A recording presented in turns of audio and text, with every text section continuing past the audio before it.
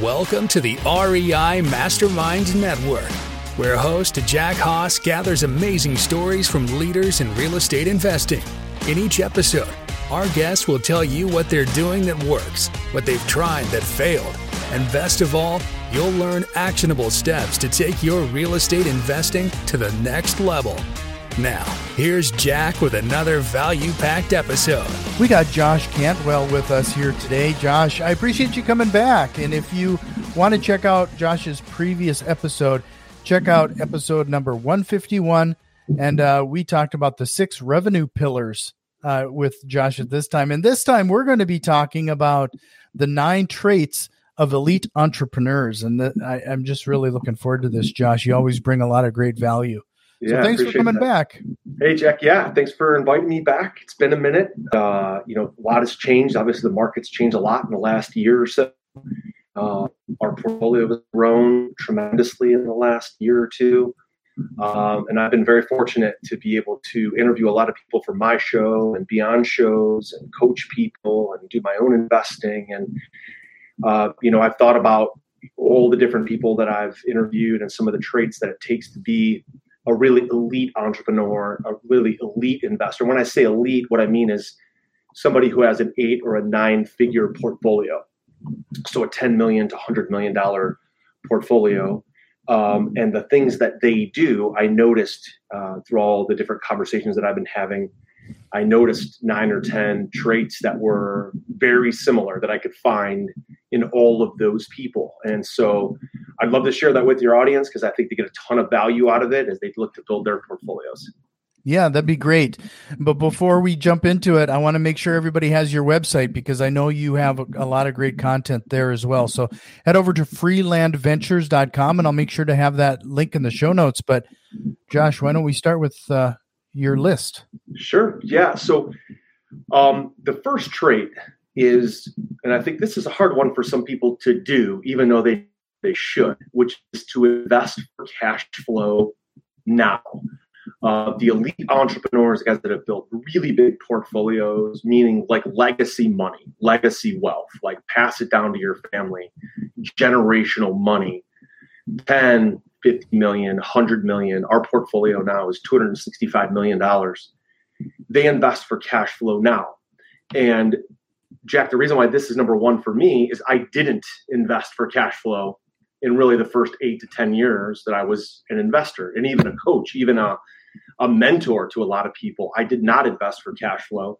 So I was able to build a good income, build an amazing lifestyle, but the next transaction was always super important because I didn't have a lot of passive income and a lot of cash flow. We all read Rich Dad, Poor Dad and Multiple Streams of Income, Robert Allen, and we all learn about passive cash flow. But many investors, people that listen to you, Jack, and listen to this show, they know that that's the way they should go, but they want money today. So they decide to flip houses. They decide to flip buildings. They decide to wholesale properties, fix and flip. And all of a sudden, that's what happened to me. And 8-10 years went by and I was like, oh my God, I still don't have a whole lot of passive income. Then I got sick with cancer. We talked about that on your show last time. And I didn't work for 9 months. And I realized, wow, now I really needed that income. And so the 8 and 9 figure investors are willing to sacrifice a large paycheck today, holding the asset, cash flowing it, keeping the equity to build the cash flow. And the cash flow is more important than the equity. The cash flow is more important than flipping a property and making income today. And the only regret that I have, Jack, is that I didn't keep every property that I flipped because that's an additional 1,000 doors I would have added to my portfolio. So trait number one of elite investors, whether they're active investors, passive investors, those guys that have 8 and 9 figure portfolios, they invest for cash flow today. They're willing to sacrifice other things to build cash flow now. That's the most important trait to long-term success is to do it today, not to wait. Jack, the second trait, and this is another big one, this is more for the entrepreneurs that are out there, whether you're in real estate full-time or maybe real estate's your part-time hustle, is that the elite entrepreneurs that I know have taken 100% responsibility for their life.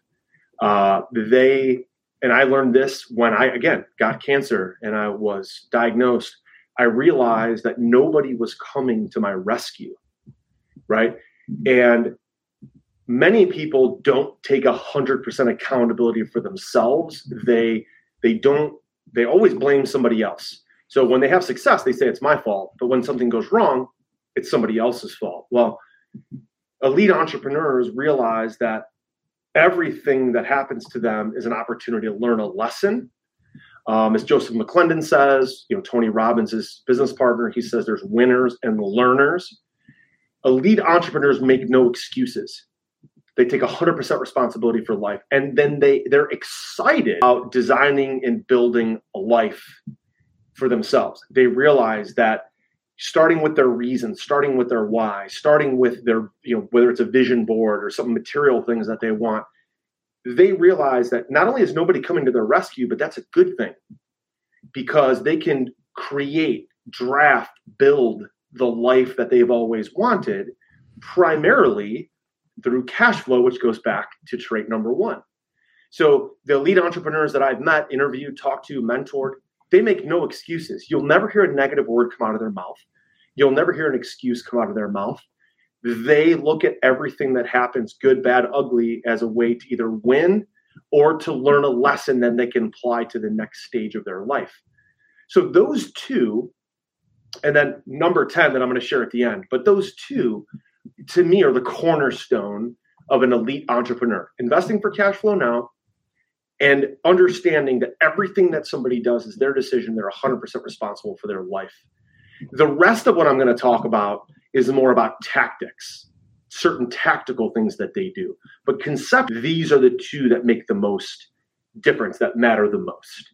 Mm-hmm. So I guess, Jack, I'll stop there for a second because your audience may have some questions or you may have some questions. But that, to me, I want to make sure that invest for cash flow now, the 8-9-figure guys that I hang out with, and even myself included, they're not flipping buildings and they don't make excuses. Those are the cornerstones. Yeah, those are particularly of interest. As you say, invest in cash flow now. I mentioned to you that at the end of the episode, we're going to have some rapid fire questions. And one of those is regarding if you would go back in time and give yourself a piece of advice at any age, what would it be? More times than not, it's exactly that. I get that answer nearly every time. It's simply starting sooner and building that cash flow or holding some of the property or most of the property that was already sold. I can't tell you how many times I get that answer. But I also think it's interesting that we gonna get into the hustle and the grind when it comes to real estate investing. So whether you're wholesaling or fix and flipping or whatever, it becomes the status quo and we get caught up in that routine and we miss out on the concept of why we typically have gotten into real estate investing, which is that freedom. Right. And Jack, too, I think some people are seduced by, hey, I flip 3 houses a month, or, I wholesale 2 houses a week. And you see a lot of ads on Facebook for, hey, are you flipping at least 3 houses a week? Or are you wholesaling at least 5 houses a month? And I'm like, I used to do that. I got my first full calendar year in business. We did over 100 wholesale deals. Those were short sales that we wholesaled back in 2004, 2005. We were already focused on pre-foreclosure. And at the end of that year, we had made over $1 million of gross income. We kept about $500,000 of it. Me and my partner split it. We made $250,000 each. And all I could think about is, holy shit, we got to do that again. We got to do that again next year. So, and I got seduced by that. And I thought this was the way, people say, well, I own a business. My business is flipping houses and that's going to create passive income. That seduction doesn't happen. It doesn't materialize into real cash flow. When we buy an apartment building, the apartment building may not cash flow on day one, but we're investing for cash flow now. We're willing to forgive flipping that building and selling it because maybe for the first year, there's just enough income to pay the debt service, to pay the expenses, and maybe pay the pref return to our limited partners. But usually sometime around month 8, month 10, month 14, month 15, it's all positive cash flow now. And because we were willing to forgive some of that immediate gratification, now we have cash flow forever, right? My t-shirt, forever passive income. That's all I care about now. Forever passive income, right? That's going to last forever. I can give to my kids. So that's where it's at. And I think, again, I think your advice, Jack, the question you said you'd ask at the end, that's exactly how I would have answered it, right? Is I wish I would have kept those 1,000 doors that I flipped, even though we made millions of dollars and have a great lifestyle. I wish I would have kept them all, because then I would make $1 million every year ongoing from those 1,000 doors. The other thing, Jack, I think that's really important, and this will lead me into the next trait. Trait number 3 is that whether you are flipping, whether you are wholesaling, whether you're buying apartments, the elite entrepreneurs, the elite 8 and 9 figure investors have super time management skills. And this is a whole different level of time management, a whole different style. Because when you're an 8, 9 figure investor, you've got a big team. And it's not about your time management skills. It's about managing the cadence of your entire organization. Okay. So for us, we have all of our business meetings, our like acquisition meeting, our property management meetings, what we call our leadership meeting, our operations meeting. All of that happens on Monday and Wednesday, early in the week. And we don't meet in the morning. We meet in the afternoon, because Monday, coming out of the weekend, there's a lot of activity that happens on the weekend in real estate. We know there's open houses, there's leasing events, there's different things that happen on the weekends. Motivated sellers, whether it's residential, commercial, a lot of times they can only respond on the weekends. So Monday morning is a critical time to never have a meeting of any kind. We don't have any meetings until 3 p.m. on Monday, because that allows us Monday to just take care of everything that happened over the weekend. No meetings on Tuesday at all. Wednesday, we have our property management meetings. We have 4 different property managers that work for us. Each of those managers manages somewhere between 600 to 1,000 doors for us. We meet with each one of them every other week. So we have what we call a leadership meeting every other week. And the property managers are responsible for bringing in. But even in that meeting, we have an agenda. So you talk about super time management skills. When we have that meeting, we talk about CapEx first, capital improvements, rehab first, property management second, which includes leasing, includes collections, includes evictions, kickouts, new marketing initiatives. And then number 3, we talk about special projects. Okay. So every meeting we walk into, my whole team knows CapEx first, property management second, special projects third. Okay.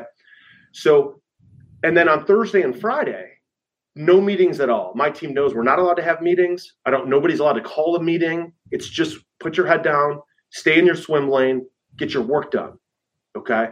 And so Tuesdays is a head down revenue producing day.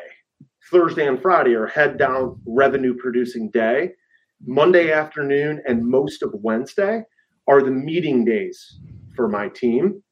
And that cadence has worked out really, really well. And I find this trait to be true in all the other elite entrepreneurs that I've met.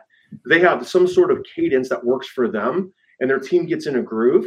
So like my team knows, when they're done on Monday, going into Tuesday at 2:00, it's kind of a pencils down moment, because then late on Tuesday, at the very end of the day, my construction team meets. They meet without me, and they regroup at the end of the day Tuesday, so then they can prep for Wednesday's meetings. Okay. What this has also allowed me to do, Jack, as an entrepreneur, is I'm not stuck in meetings all week. I'm not babysitting things all week. I've got basically Monday afternoon and Wednesday that I may be in a meeting, but otherwise I'm free to go on tours. I'm free to secret shop my team. I'm free to show up at buildings. I'm free to do acquisitions, raise money from private investors, go golfing, spend time with my wife and kids, go to my campsite, go swimming in the middle of the day, whatever I want to do. Okay. So that's really, really important. I learned this skill originally from Dan Sullivan. Dan Sullivan teaches a thing called the personal economic system. I learned this over 20 years ago. He talked about free days, focus days, and buffer days. I still use that in my business with a lot of modification, but essentially Tuesday, Thursday, Friday is a focus day. Monday afternoon and Wednesday is a buffer day. And then I also have a lot of free days. Like this whole summer, I've pretty much I've taken everything off my calendar, Jack, Thursday and Friday, Saturday and Sunday. So I might be working, but I'm not planning any meetings at all. I might be golfing. I might be at my campsite. So those super time management skills is not just about managing you. It's about managing your whole organization, which leads me, Jack, to number 4. Number 4 is huge. And this is really for every single person that's going to listen to this. Elite entrepreneurs refuse and avoid what I call the screen sucking OCD loop. Okay? The screen sucking OCD loop. How many times, let me ask our audience here, Jack, or ask you, how many times have you woken up in the morning, your phone's right next to your bed, and your alarm goes off, and you literally roll over in bed, and the first thing you do is look at Facebook, Instagram, Snapchat, Twitter, Yahoo Finance. All of a sudden, you're surfing the internet. Then you're still laying in bed, and you finally roll over, you grab a cup of coffee, you open up your phone, and you open up your email. And all of a sudden, you're sitting at your island in your kitchen, and you're reading through emails on your phone. And then all of a sudden, you check your second email that you usually don't really check, but you think you might as well check it anyway. And you're looking up your sales stats. You're looking up your sales numbers. You got an email from a friend. Then you go back, check your Facebook groups. And all of a sudden, you woke up at 6:30, and now it's 9 in the morning. And 2.5 hours has gone by, and all you've done is screen suck, okay? And so I use technology. Elite entrepreneurs use technology and social media with purpose. It's usually to push content out to the world, out to their tribe, out to the masses. And they consume during certain times of the day. They allocate time in their schedule to actually go on Facebook, but for specific reasons, or go on Instagram, right? Or go on Snapchat, or go on Yahoo Finance for specific reasons. I actually delete my social media apps from my phone and then download them when I want to use them. And then as soon as I'm done using them, I delete them again. Because the screen sucking OCD loop can pull in all this negativity, all this toxic, all these leeches, all these things that just suck up my time and energy and attention that at the end of the day, Jack, is completely meaningless. I'm not going to be better off watching any of that crap than if I had just skipped it altogether. But you got to have discipline. Elite entrepreneurs have the discipline not to get stuck in this loop, right? And Jack, I'm sure you guys have talked about this with your audience as well, about just the focus that needs to be there to be elite. Yep. It's interesting you bring that up because I've done the same thing regarding social media apps. I typically don't have them installed or they're not on my home screen. I actually have to take steps to get to it versus it just being readily available. But that's really interesting because you're absolutely right. The first thing any of us do is probably do exactly that. Why? And you know why? Because every time we get a like, every time we get a comment, every time we get engagement, it actually releases dopamine in our brains. It's proven scientific fact. The same dopamine that's released through exotic drugs, right, like cocaine and ecstasy and things like that, this extra dopamine that comes out of our brains, it makes us feel good, right? And that feeling, that exotic feeling of the dopamine being released in your brain comes from all this engagement that we're feeling. But is it really meaningful, right? Like cocaine is not good for us. It's not good. So this love that we think we're feeling, is it really meaningful, or is it just extra likes, extra comments, extra stuff? It really isn't going to go anywhere. And Jack, I would also add, there's also negative people, negative organizations, and negative groups. I'll give you an example. My father, I graduated from a private Catholic high school called Padua Franciscan. Well, after I graduated, my dad thought it would be cool if he worked on the board. Well, the board is a volunteer position. And at the end of a year of being on the board, he's like, Josh, nothing changes. This is such a big institution that nothing changes. So I went to all these meetings. I had all these conversations. It didn't go anywhere. So I'm going to resign from the board. Like, even though I don't want to call my old high school a leech, that is a leech. Like, if even family, like, look, you might think, I've got this cousin or I've got this brother or sister that I can't stand. Guys, look, that's what Easter and Christmas are for, right? Like, if that is not adding value to your life, go spend your time with somebody else. But so that it's not just the screen-sucking OCD loop. It could be any loop that has a negative impact on our life. And elite entrepreneurs recognize it, and they want to step away from it. I did it with the news. The amount of that can get you caught up, and frankly, it's just there to get you worked up in one way or another. I've pretty much stopped, and what I've found is that if it's something that I really need to know, somebody will tell me about it. That's right. You know what, Jack? I'll tell you a story about that too. Look, in the summer of 2020, the COVID summer, also the election summer, the 2020 election, I took my family. We disappeared. We went down to Naples, Florida for 6 weeks. We rented a house for 6 weeks. Like a lot of the country was locked down. Florida was wide open, and we went down there. But here's what happened. We would swim in the morning. We'd swim in the afternoon. We'd go to the beach. In the afternoon, we'd come back to the house, and I would grab a glass of wine, and I would turn on Fox News. And I got wrapped up in all the riots, the George Floyd riots, the election, the COVID, and I was drinking. What I was not like, not overly, but I was drinking wine. So I would sit there and for almost 5 weeks, I was watching this news almost every afternoon. I got totally sucked into it. Now, remember, there wasn't a whole lot to do back then, right? It was like the whole world was pretty much locked down.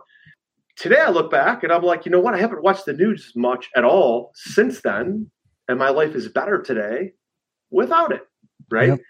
So that was a unique example because of the time of year, and really that time in our lives was such a chaotic summer that I was sucked into it. But it was all negative. It was all garbage. And so elite entrepreneurs recognize that and get away from it. Jack, number 5. The number 5 thing that I've observed in elite entrepreneurs and 8 and 9 figure investors is that they do use technology as a weapon. And what I mean is not necessarily social media, but they use software. So we have a rule in our business, Jack, that says if it's not in the software, it didn't happen. Okay? So don't text me that we had this leasing event and we leased out 6 more units at this building. Don't text me or email me that we have a new acquisition going on and we're underwriting a new building. If it's not in the software, it didn't happen. The only way that you can scale from 0 units to 4,300 units like we have and be able to manage all that and communicate with all the team is if people can log in and they can see reports and they can see updates and they can see photos and pictures all in one place and people can collaborate, right? See, I hate it when I have to go all over my computer and dig through my email to find an important report.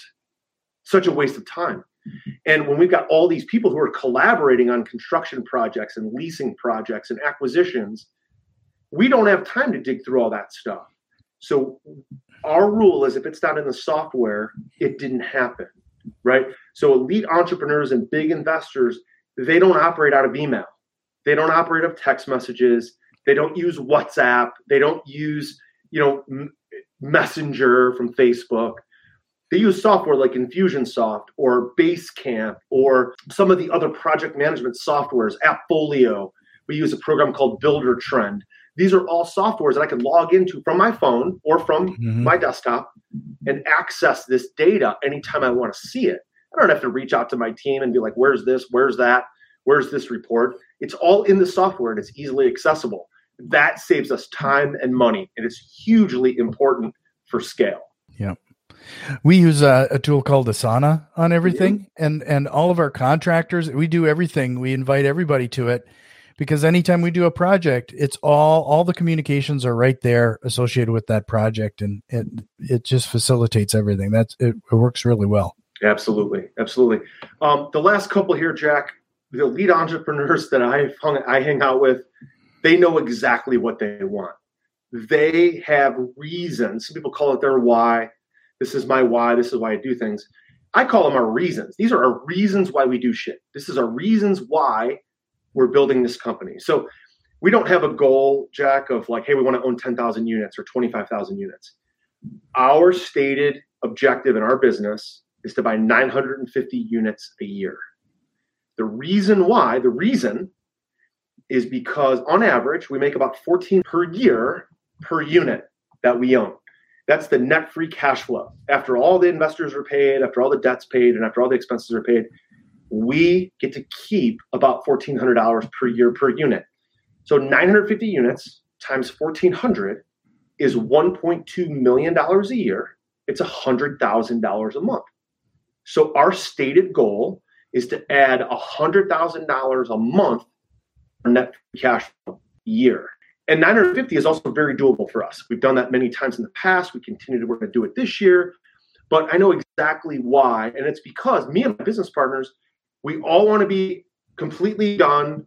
We're all financially independent now, but we're going to be completely done working by the time we're 50. See, my father died at 71 years old. He worked until he was 66. Then he was diagnosed with Parkinson's and died 5 or 6 years later. He never got to enjoy the fruits of his work. He owned a business. He owned an employee benefits company, a financial services company. He never got to enjoy a freaking lick of retirement. Not one. So this whole idea of being financially independent, retiring early is real. It's real for us because we created the house that we want, the car that we want, the business that we want, the passive income that we want. So every day I'm fighting to buy these 950 units, not just for me, but for my employees, my business partners, because that's going to set all of them free on top of myself, right? Mm-hmm. This is really important. And I would say, look, if you're having trouble getting motivated, it's because your reasons are not strong enough. And I would take it one step further, Jack, and say, if you're not motivated and your reasons aren't strong enough, it's because you're not doing things for other people. Okay. So number 6 is that these elite entrepreneurs know the end result that they're trying to achieve, and they're trying to do it for someone. See, I get more motivation out of waking up and doing things for my wife, my kids, my employees, my mother, who's now a widow. I fight for them more than just, hey, adding another $100,000 a month to my income. That's not going to change my life. So, but to do it for them, to make sure my mom could be fully retired, to make sure that, my nieces and nephews who don't necessarily have a lot, that I can take care of them if needed. I can put them through college if needed. That's what motivates someone when they don't need to be motivated by money anymore. It's about doing something for someone else. So that's number 6, that end result and having the motivation be through and for someone else. That's the difference. A lot of entrepreneurs that maybe they build a $5 million business or an $8 million business or a $10 million business. Great. A lot of times they're doing it for themselves. It's very selfish. It's about the house. It's about the car, the Lamborghini, the whatever. If you really want to build a huge business, an 8 or a 9-figure business, do it for someone else. That's what's going to get you and keep you motivated. And Jack, look, the next one that I've recognized in elite entrepreneurs is exactly what you and I are doing right now. Number 7, elite entrepreneurs scale the one-to-many concept. Okay, the one-to-many concept. Meaning, how can I get out and teach and speak and impact many people by myself? The one, Jack, you and I, like recording this is going to go out to thousands and thousands of people, and they're going to listen to this, they're going to watch this, we're going to have an impact on their life. So elite entrepreneurs realize that they never just do one-on-one meetings. Like, I don't ever have coffee anymore with people. I don't go to lunch with one person anymore, ever. Never, never, never. The only person I go to lunch with is my wife, right? I don't even stop to have lunch with my business partners. If I'm going to do something, I'm going to take time out to talk. I'm going to do it in front of an audience. So elite entrepreneurs ask themselves, how can I teach? How can I speak in front of big crowds and have the biggest impact as possible and scale this one person to many people concept? Okay. Like Mark Cuban, when he's on Shark Tank, that's the one to many. Kevin O'Leary, when he records a video and puts it on Facebook, that's one to many. This podcast is one, or the two of us, to many people. Okay. You want to be elite. You want to have a big business. You want to have a lot of investors. You want to do lots of doors. You can't do it talking to people one-on-one. You have to do it talking one to many. Okay. Yep. Big input. And Jack, why do you do this podcast, right? So you can have a huge impact on a lot of people instead of just one at a time. Well, it's part of that whole go-giver situation. You want to do, like you mentioned earlier, you want to help as many people as you can. But the other part is building your network. This is and it proved to be even more important to me during the lockdowns and a few other things, because, you're trying to surround yourself with like-minded individuals. This was, you're one of the 5 people you hang out with the most. As far as I'm concerned, this podcast is one of my 5. There you go. I love it. Right. All the people that you get to interview and socialize with and talk to, build your network. That's one of your 5. That's great. Especially if your other 5 are like your high school buddies, right? This podcast is going to have so much of an impact. It's going to carry so much weight that if you have like the old school buddy who still maybe just works at FedEx delivering boxes, but he's your friend from high school or grade school. I've got several of those. Yeah. Like those guys are not going to have an impact on my financial life, but a podcast like this will have an overwhelming impact on my financial life and other people. It makes up for, being friends with real friends, old school friends. Right. So Jack, just rounding here, third and heading for home. Number 8 is, look, everybody wants to build a big business, and so many people are worried about price, right? They're worried about the price. How can I, get the lowest price? How can I have a sale, a flash sale, some sort of price? Well, look, elite entrepreneurs that really own massive portfolios, big e-commerce businesses, they realize that service trumps price. White glove property management, white glove service will bring back customers. Those customers will refer customers. Those customers will create reviews and give you 5-star ratings, just like all of you guys should give Jack a 5-star rating for this podcast. That service allows you to charge more.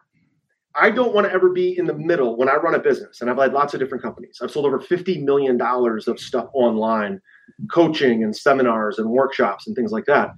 I never wanted to be the middleman. I either want to be the cheapest or I want to be the best in Apple Computer. I want to be one or the other. I don't want to be anybody else that's in the middle. Elite entrepreneurs pick one or the other. You can either win by being the cheapest or you can win by having the best product and the best service. I don't like being cheap. My life is not cheap, so I can't go the Walmart way. I've got to go service, and service allows me to charge more for my apartments, to charge more for my leases, to be one of the top end units in the area, and people flock to my apartments because of the service and the brand and the product that we put together. Elite entrepreneurs realize that service trumps price. The last one, Jack, is look, the business, running a business, you run a business, I run a business. Hopefully everybody on this podcast is listening, running a business. You realize that even though we said earlier, use technology as a weapon, that was number 5, use technology as a weapon. You realize that people need to still work the systems. So number 9 is the business of running a business is the people. You have to take care of people. Culture cures everything. I have people that work for me now, Jack, that have gotten offers to work other places for 30, 40, 50% more money, but they work for me because of the way I treat them. They get to work from home. They get to take care of their kids. They get to leave early for doctor's appointments. They get to leave early for long weekends. We bonus them every time we buy a property. The business of business is people. And so recruiting, everybody says, oh, we have this big labor shortage. We absolutely have a massive labor shortage. But what people are searching for, what workers are searching for, is a business with an amazing leadership and culture, okay? And so you realize if you're going to be the leader, if you're going to be the elite entrepreneur, if you're going to run the company, you have to make sure that you know your people. And going back to, again, number 7, their reasons, the best businesses, the best leaders are not people that went to business school or law school, that are in a leadership position. Like I can be a partner at a law firm and be in a leadership position, but be a terrible leader. See the difference? Mm-hmm. So the business of business is people, is leaders, true leaders. They don't have to graduate from high school. They don't have to graduate from college, but they have to realize what are other people in the organization motivated by. The more you can get to know people, even if you have a huge organization with hundreds of thousands of people, if you could spend 5 or 10 minutes with each one of your workers and ask them what's their reasons why they're doing what they're doing, and just act as if you care, because you do care about their life, spend the extra couple minutes, those people will absolutely go to hell. They'll walk into the fires of hell for you because you're a great leader and because you care about them. Mm-hmm. Okay, great leaders realize it's all about the people. Last, Jack, I got one bonus. I know we're running out of time, but bonus trait, which is all the elite entrepreneurs that I know are super niche. That's the bonus.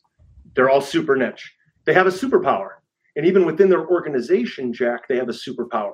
Like I have a great organization. We have a great culture. We own a huge portfolio. But even within my organization, my superpower is 2 things. It's the one-to-many concept. It's being in front of a lot of people.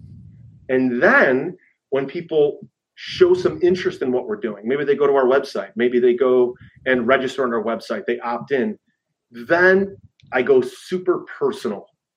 I meet with our investors on a one-on-one basis. I create long-term relationships with our investors. I don't just put them on a webinar, group them all together, and pitch them all a deal. I get to know, about their wife, their husbands, their kids. What's their reasons that they need to invest their capital? So I've gone super niche, and I let the rest of my team handle other things like construction, property management, acquisitions, so that I can focus on getting and raising all the capital. So even within my big organization, I have a super niche role, and the lead entrepreneurs realize they can't do everything. They can't be everything, right? They have to have one superpower. And my superpower is what allows us to buy big deals, to buy big assets, 15, 20, 30, $50 million assets. Last year, we bought a $100 million apartment complex. That's what allows someone to be an elite entrepreneur, is recognizing what their superpower is and staying in that swim lane as much as possible. Okay. So Jack, there you have it. I know I went through it quick, man. I hope that was, people were taking notes and doing it quickly. I know we're short on time, but those are the 9 or 10 traits that I've witnessed in dozens and dozens and dozens of elite entrepreneurs. And if your audience wants to get there, those are the traits they've got to have. Yeah. And if you want more information, just a reminder, head over to freeland.com, and I'll make sure to have that link in the show notes, but Freeland, and check out episode number 151. That was an awesome episode with Josh as well. Josh, you also have a podcast, right? They can find that as well on your website? Yep. They can just go to the website. The podcast is there. We have a little Facebook group, passive investments. They can see our portfolio. We only buy suburban B-class apartments, so they can see what our buying criteria is if they ever want to JV on a deal. All that stuff is on our main website. You bet. Well, if you still have a few minutes, we'll do our couple rapid fire questions, but this should be fun. Let's do it. Well, you've already answered one of them, so we're going to skip the one. But here's number one: here's your chance to bust a real estate investing myth that you've heard. Like, what do you want to bust today? Well, look, one of the things I will say is, even though I focus on capital, people say, "Well, find the deal and the capital will come." That's total bullshit. That's a total myth. You have to be constantly talking with investors and presenting just high level what deals look like. So if you're doing fix and flips and you're recruiting private money, you have to present that. How can people get maybe a 10% return or 15% of your profits, whichever is greater? That's one of the deals I used to offer people. You have to present that ahead of time so that when you find the next deal, that the money's already warmed up. I've seen a lot of people lose a lot of money with rehabs and apartment buildings because they thought, hey, I'm going to get the deal and the money will follow. Well, the money's going to be there, but sometimes it takes a while to warm the money up so the money's ready to actually deploy. And you and I are on the same page on that. In fact, I did a recent rant regarding exactly that. But anyway, you can't say Rich Dad, Poor Dad. But what other book would you recommend, or what are you reading right now? Oh yeah, so I would read anything by Simon Sinek. The Infinite Game, Start with Why. I love Simon's books. I'm reading The Infinite Game. I'm listening to it right now for the second time. Anything by Michael Michalowicz, The Pumpkin Plan, The Toilet Paper Entrepreneur. His stuff is great. Profit First. Any of those books are fantastic. And then, I feel like I'm a pretty good leader, so I read a lot of leadership stuff. Anything by Jocko Willink that's leadership based. And of course, Dan Sullivan's Who Not How is his latest book. I've been following Dan for over 25 years. And Dan's stuff is invaluable. I love it. So anything by Dan Sullivan. Yeah. Well, I've had Michael Michalowicz on the show, so check out that past episode. That was awesome as well. Anyway, what is the best piece of business advice you've ever received? I don't know if there's a piece of advice that I've received. I would say, look, I think what drives my life is that funding equals freedom. Okay.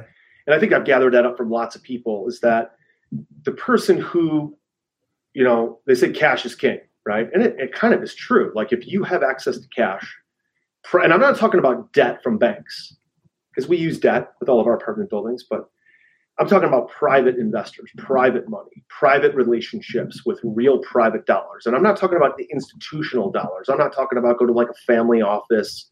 I'm not talking about going to like a private equity fund. I'm talking about guys, Jack, like you and I both know, the friends, the family, the people within our circle, our colleagues. Maybe it's a marketing funnel, but they're real regular people who've got $100,000 to $1 million to deploy. That type of funding is what makes real freedom, because it's the last 10 or 20% of the capital stack that's the hardest to get. So if you can have those kind of relationships with that kind of funding, you can absolutely have permanent financial freedom. Sure. Well, on the flip side, did you ever have a advice that you thought was just terrible? Well, I think I mentioned it, like just off the top of my head, it's that like find the deal and the money will come. Like that we talked about that. Look, I think if I could, again, pass along a piece of advice, like my father, when I was diagnosed with cancer, my father said to me, he's like, look, son, this type of cancer has like a 7% survival rate, and you were able to survive. It was only by God's grace. My surgeon, Dr. Walsh, I had nothing to do with that survival, by the way. I was just laying there on the operating table when it all happened. But he said, son, you were spared for a reason. And in the second half of your life, you better find out why. And you better put that into place. You better put that into action, because most people don't get the second chance that you've been given. And so a lot of these traits and a lot of the stuff we've talked about today comes from that passion, Jack. It's about the passion that I have for helping other people to learn the lessons that I've learned without having to go through what I went through. You know what I mean? And look, man, I would be considered, I think, and most of my friends who do really well would be considered kind of that millionaire next door, right?